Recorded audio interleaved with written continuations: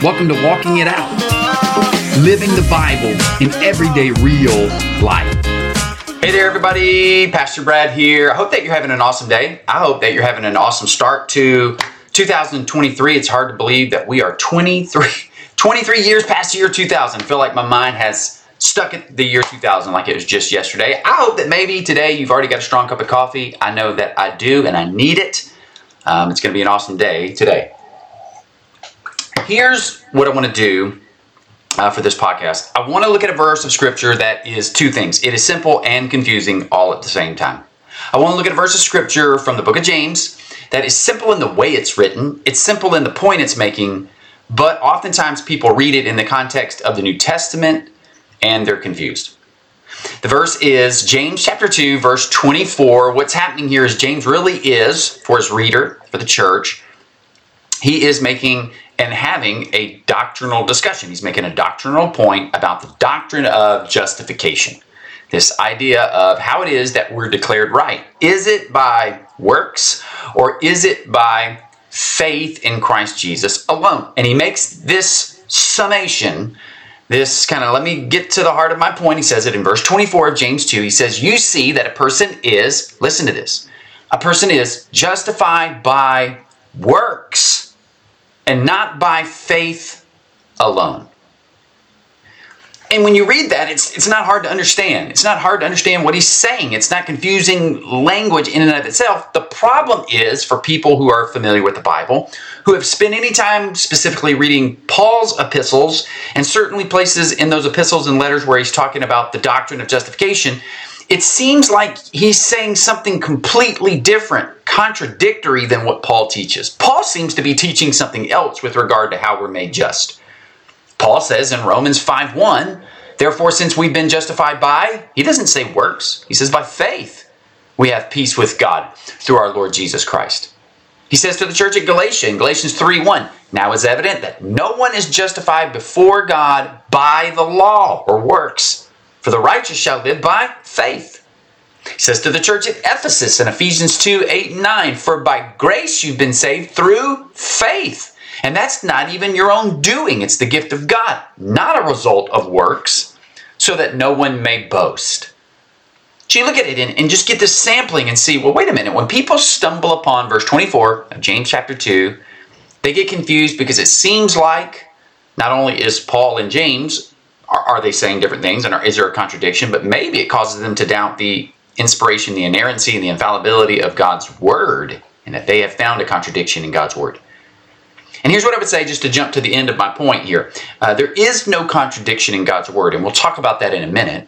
And I want to show you quite the opposite, is that when you look at Paul's main doctrinal assertion with regard to justification, and we look at the main text that I'm going to use and compare it to this main text in James 2, I would say this, not only is there not a contradiction, Paul and James are in agreement.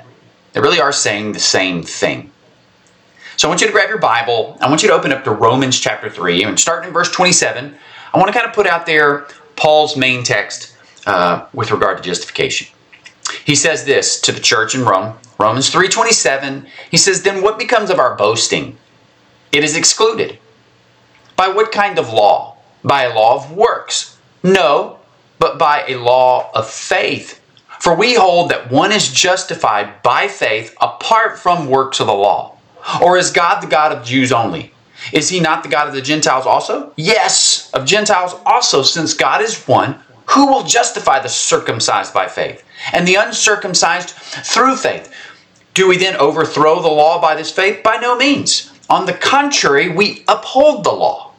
And he goes on in verse 4, he says, what then shall we say was gained by Abraham? He's going to use Abraham as his example. He says, what was gained by Abraham, our forefather, according to the flesh? For if Abraham was justified by works, he has something to boast about, but not before God. For what does the Scripture say?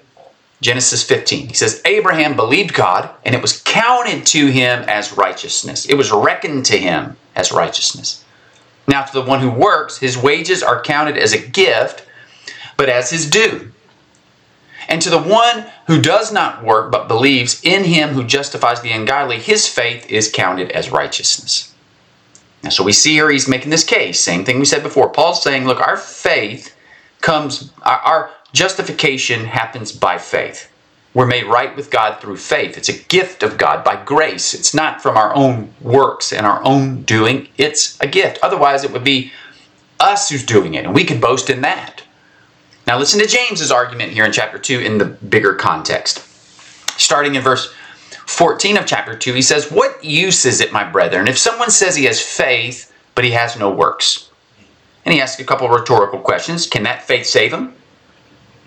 If a brother or sister is without clothing and in need of daily food, and one of you says to them, "Go in peace, be warmed and filled," and yet you do not give them what is necessary for their body, what use is that? Even so faith, so he says just like that, even so faith, if it has no works, is dead, being by itself. But someone may well say, "You have faith and I have works. Show me your faith without the works, and I'll show you my faith by my works. You believe that God is one, you do well. The demons also believe and shudder. But are you willing to recognize, you foolish fellow, that faith without works is useless?" And look at verse 21. He starts to use Abraham as his example as well. He says, "Was not Abraham our father justified by works when he offered up Isaac, his son, on the altar?" He's talking about Genesis 22, though, as opposed to Genesis 15. You see that faith was working with his works. And as a result of the works, faith was perfected. Not brought about by it, but it was perfected. And the scripture was fulfilled, which says, "And Abraham believed God, and it was reckoned to him as righteousness." There's the same thing Paul said with Genesis 15. "And he was called the friend of God." You see that a man is justified by works and not by faith alone. In the same way, was not Rahab the harlot also justified by works when she received the messengers and sent them out by another way? For just as the body without the spirit is dead, so also faith without works is dead. Here's what I want you to see in those scriptures as we read them. This is the big point. There is no contradiction here. The Bible is God's word. It is authoritative. It is inspired, 2 Peter says. It's not a man-made thing where they made mistakes. It's infallible. It's inerrant. It's incapable of being wrong. It doesn't contradict itself. Now here's the problem is we come to scriptures like this that cause us issues. The issues are not with God's word. The issues are with us. The word of God is infallible, but let me tell you something about Brad and you and every other human being. We are fallible. We do get confused. We don't have infinite knowledge and wisdom. And on top of the fact that we're flawed and infested with sin, and we have finite understanding, and we make mistakes that cause issues like this and our confusion. Look, just language is tough. I mean, you know that. We can be sitting across the table from somebody that we're married to and try to say something that gets completely confused to the other person and taken the other way. And when you write those words, all we have here is the written word separated by thousands of years of history and context. Sometimes it's hard to understand. You don't get to hear someone mouth these words and the inflection or understand why they're saying what they're saying. When you take something that was written in a different language and put it in ours, sometimes that creates confusion. I always use the example of comparing Greek to English and taking the word love. You know, we have one word in the English language for love. It's love. But in the Greek, they had at least four. Two of them included in the Bible. They had eros love, which meant romantic love. You have phileo love, which is a brotherly love. A storge love, an agape, godlike love. And imagine that I were to somehow sit down today and write a letter. And I say in this letter, I love my Xbox. Or I love my computer, and in the same letter I say I love my wife. Somebody might dig that letter up 2,000 years later and be confused. They don't know if I'm saying I love my computer the same way I love my wife. It gets confusing. There's times where we don't understand when we read the Bible how a word was being used. I mean, you can see the word zealous in the Bible. It can be a good thing or a bad thing. Where is it a good zealousness or a bad zealousness? You have to read it in its context. We would look at this scripture, and here's the big point. There really is no contradiction. And I think some people like to try to reconcile what we're reading here in this confusion by saying they believe what James was trying to do was to add to what Paul was teaching about the doctrine of justification. Maybe. Some would even go as far as to say that what James was trying to do was correct Paul's teaching. Somehow maybe he was writing the church here and saying, hey, look, I know Paul was a little off or he got confused. Let me correct this. I don't think either one of those, in my opinion, is the best explanation. I really do believe that what we see happening here is two brothers, two leaders of the church, Two pieces of scripture that are teaching the exact same thing. They are teaching a correct doctrine of justification, just coming at it from different angles. This happens all the time. It'd be like somebody walking up to you and saying, hey, or asking you a question. Where's your home? Where's home for you? You could ask 4 people that question. They might all give you different answers. It's the same question. You might have one person look at you and say, well, home is 123 Smith Street. Give you their address. Might have another person look at you and just say, well, it's hot in Louisiana. Maybe another that just says Louisiana, United States of America. Maybe there are people like me when I was living in Virginia and somebody'd say, where's home? I would tell them a whole nother state. Home is where I've spent the majority of my life, Louisiana. Answering the same question, all of those answers are right. They're just coming at something from a different angle. Paul's angle with the doctrine of justification, as we read it in Romans, was a context and through a lens of having to deal with Jews who were constantly assuming and asserting that justification came by following the Old Testament law. They were trying to assert to this new church that in order for you to be made right with God, it wasn't through faith, it wasn't by faith, it wasn't by grace, it was by doing things to earn the conversion. You had to follow the law, circumcision, dietary laws. Paul was looking at this doctrine of justification as it relates to work, focusing on works before conversion. And in that sense, he was right. He was saying, no, we're not justified by some works ahead of time. It's not as if we somehow do some things and we earn God's favor before conversion. And in that sense, he's absolutely right. James is taking an angle and through a lens of works as it relates to justification after conversion. He's looking at this and he's saying, works we ought to pay attention to. Our actions are necessary. They're not necessary to cause conversion or earn conversion, but works are necessary to show evidence of our justification. It does matter. And the truth is, Paul and James are saying the same thing. They're addressing abuses that are happening with regard to the doctrine of justification in the church.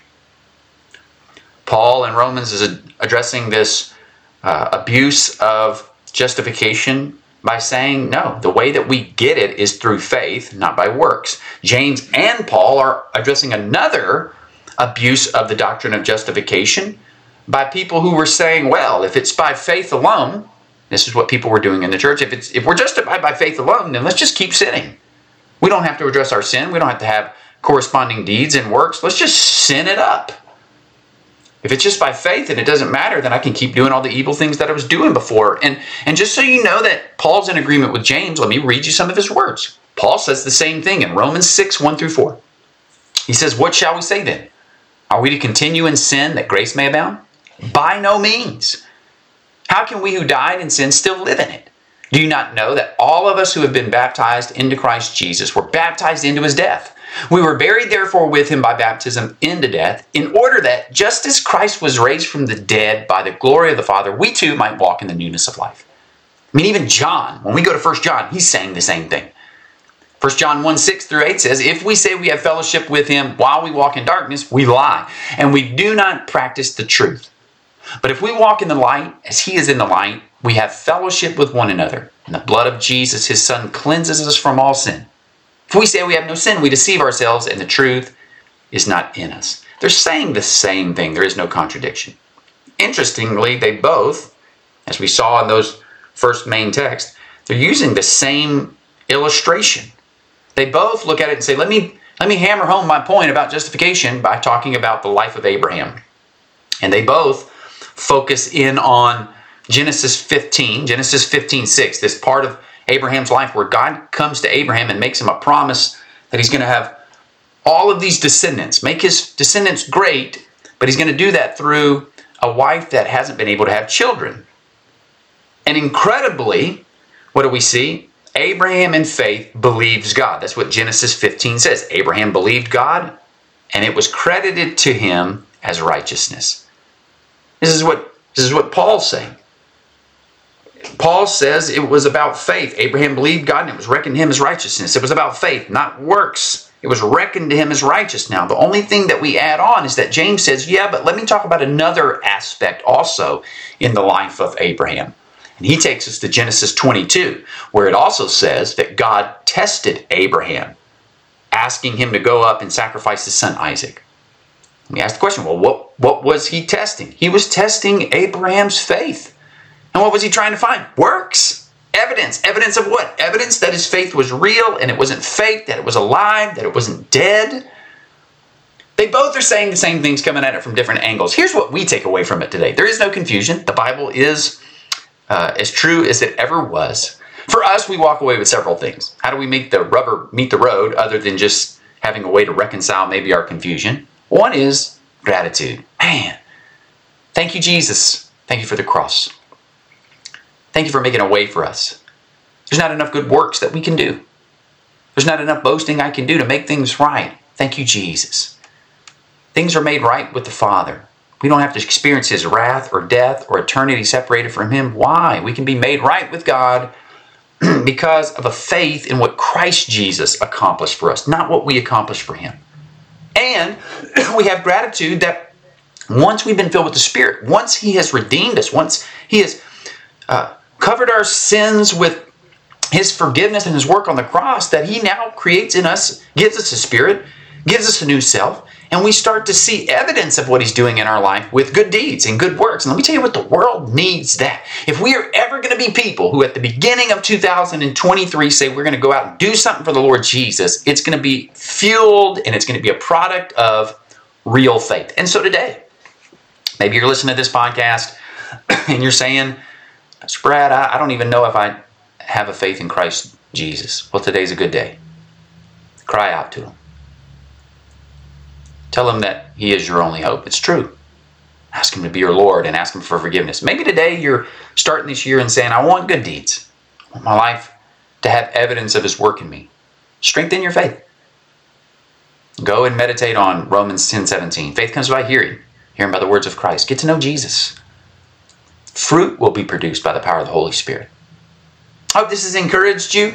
Maybe you still have a little bit of coffee left. I've got about 3 or 4 little sips left in mine. I'm going to finish it and probably drink 3 or 4 more cups. It's going to be a good day. It's going to be a good year. I hope that you'll tune in next time as we open God's Word. I hope that you will walk away from this time and go live it out. Hope that you have a great day, great year. See you soon. Bye.